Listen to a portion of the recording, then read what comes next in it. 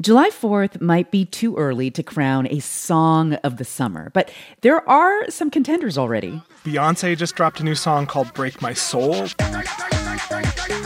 which is this big, danceable, defiant number. It's a song of defiance for a cultural moment that I think matches the spirit of that song. You won't break my soul.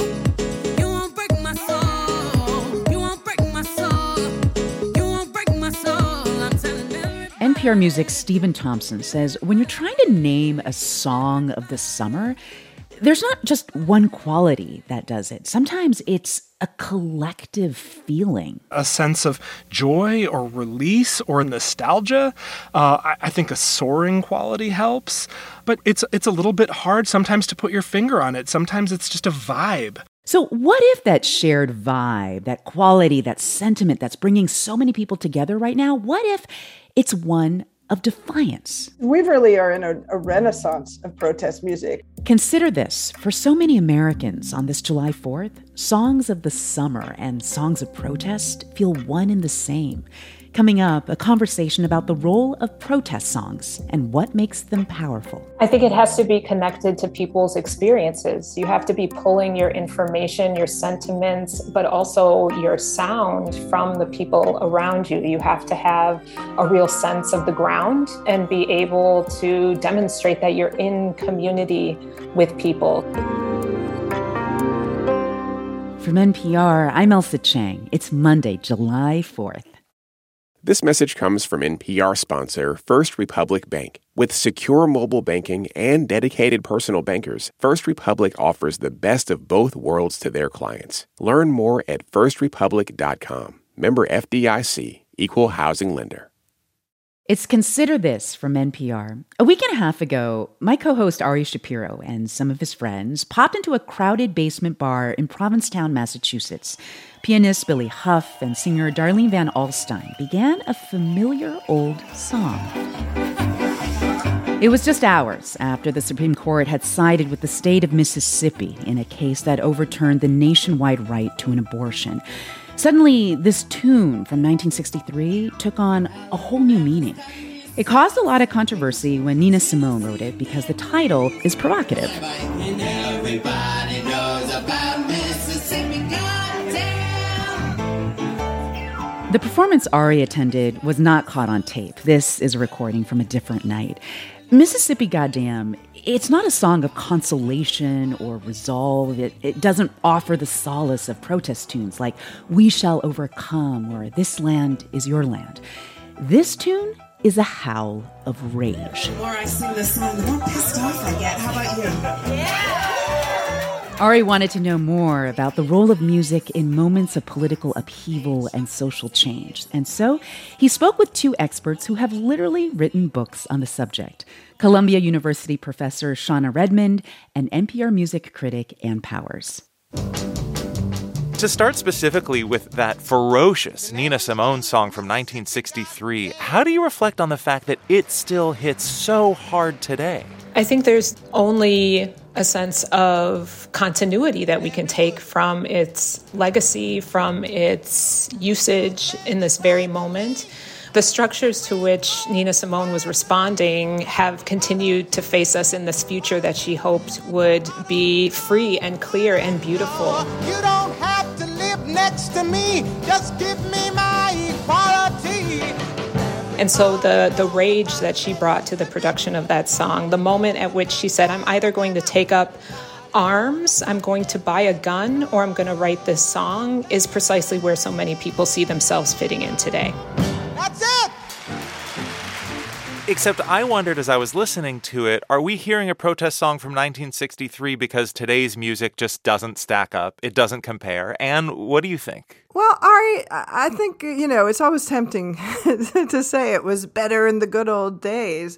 But in fact, the lineage of protest music is one of constant dialogue and constant reinterpretations within these songs. And one song that really stood out for me after the Supreme Court decision came down was a rewriting of an American anthem, My Country 'Tis of Thee, by a young singer-songwriter who goes by Reina del Cid. My country 'tis of thee, who rewrote the song to have these incredibly cutting and almost despairing lyrics. Land where my mothers cried, fought, bled, and sacrificed for rights which we are now denied. Let freedom ring. That is another example of how to engage with protests is to engage with history, and musicians can do that so artfully. Behind dusty oaken doors, 6-robed dinosaurs conspire to wage a holy war over our bodies. Shauna, has there been a moment of music for you in the last week that really hit home? One of the songs that has come up for me that was brought to mind again through social media was Diggable Planet's La Femme Fatale.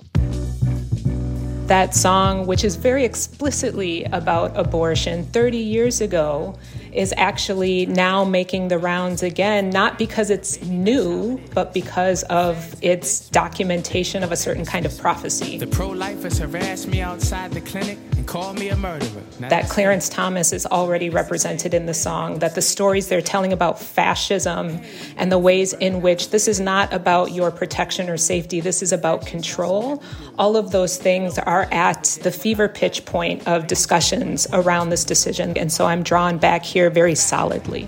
If Roe v. Wade was overturned, would not the desire remain intact, leaving young girls to risk their health, doctors to botch and watch as they kill themselves? You're both referencing songs from an earlier time that are being reinterpreted or revived. Is there present-day music, stuff being written right now by people who are kind of at the cutting edge of the culture that you think has the power of the great protest songs of an earlier era? After the murder of George Floyd, there was a huge groundswell of songs, of music being made. One particularly poignant one was by Anderson .Paak. It's a song called Lockdown. And the song really represented not only the spirit of resistance, but the exhaustion that overcomes people when, life itself requires resistance. We was trying to protest and the fires broke out. Look out for the secret agents, they be planted in the crowd. What do you think makes a great protest song? Because I'll admit, I've seen a few attempts on social media in the last week that for me have not connected, have fallen flat, have landed kind of with a splat. Shauna, what do you think makes a protest song work? I think it has to be connected to people's experiences. You have to be pulling your information, your sentiments, but also your sound from the people around you. You have to have a real sense of the ground and be able to demonstrate that you're in community with people. Also, I will say, humor can sometimes be a strong force within protest and something that brings people together.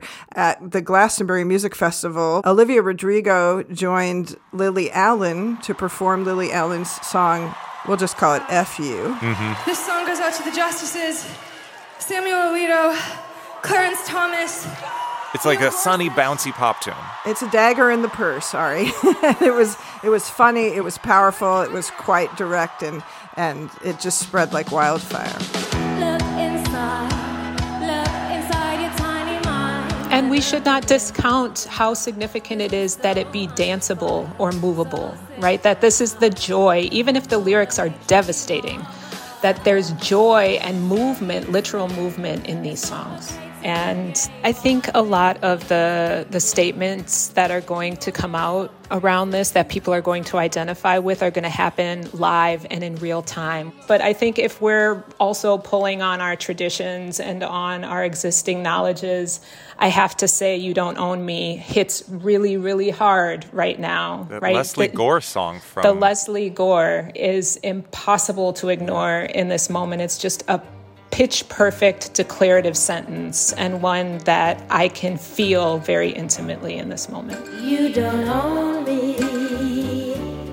I'm not just one of your men. daddy toys. Professor Shauna Redmond of Columbia University is the author of Anthem, Social Movements and the Sound of Solidarity in the African Diaspora. And Ann Powers is a music critic for NPR and author of Good Booty, Love and Sex, Black and White, Body and Soul in American Music. It's Consider This from NPR. I'm Elsa Chang.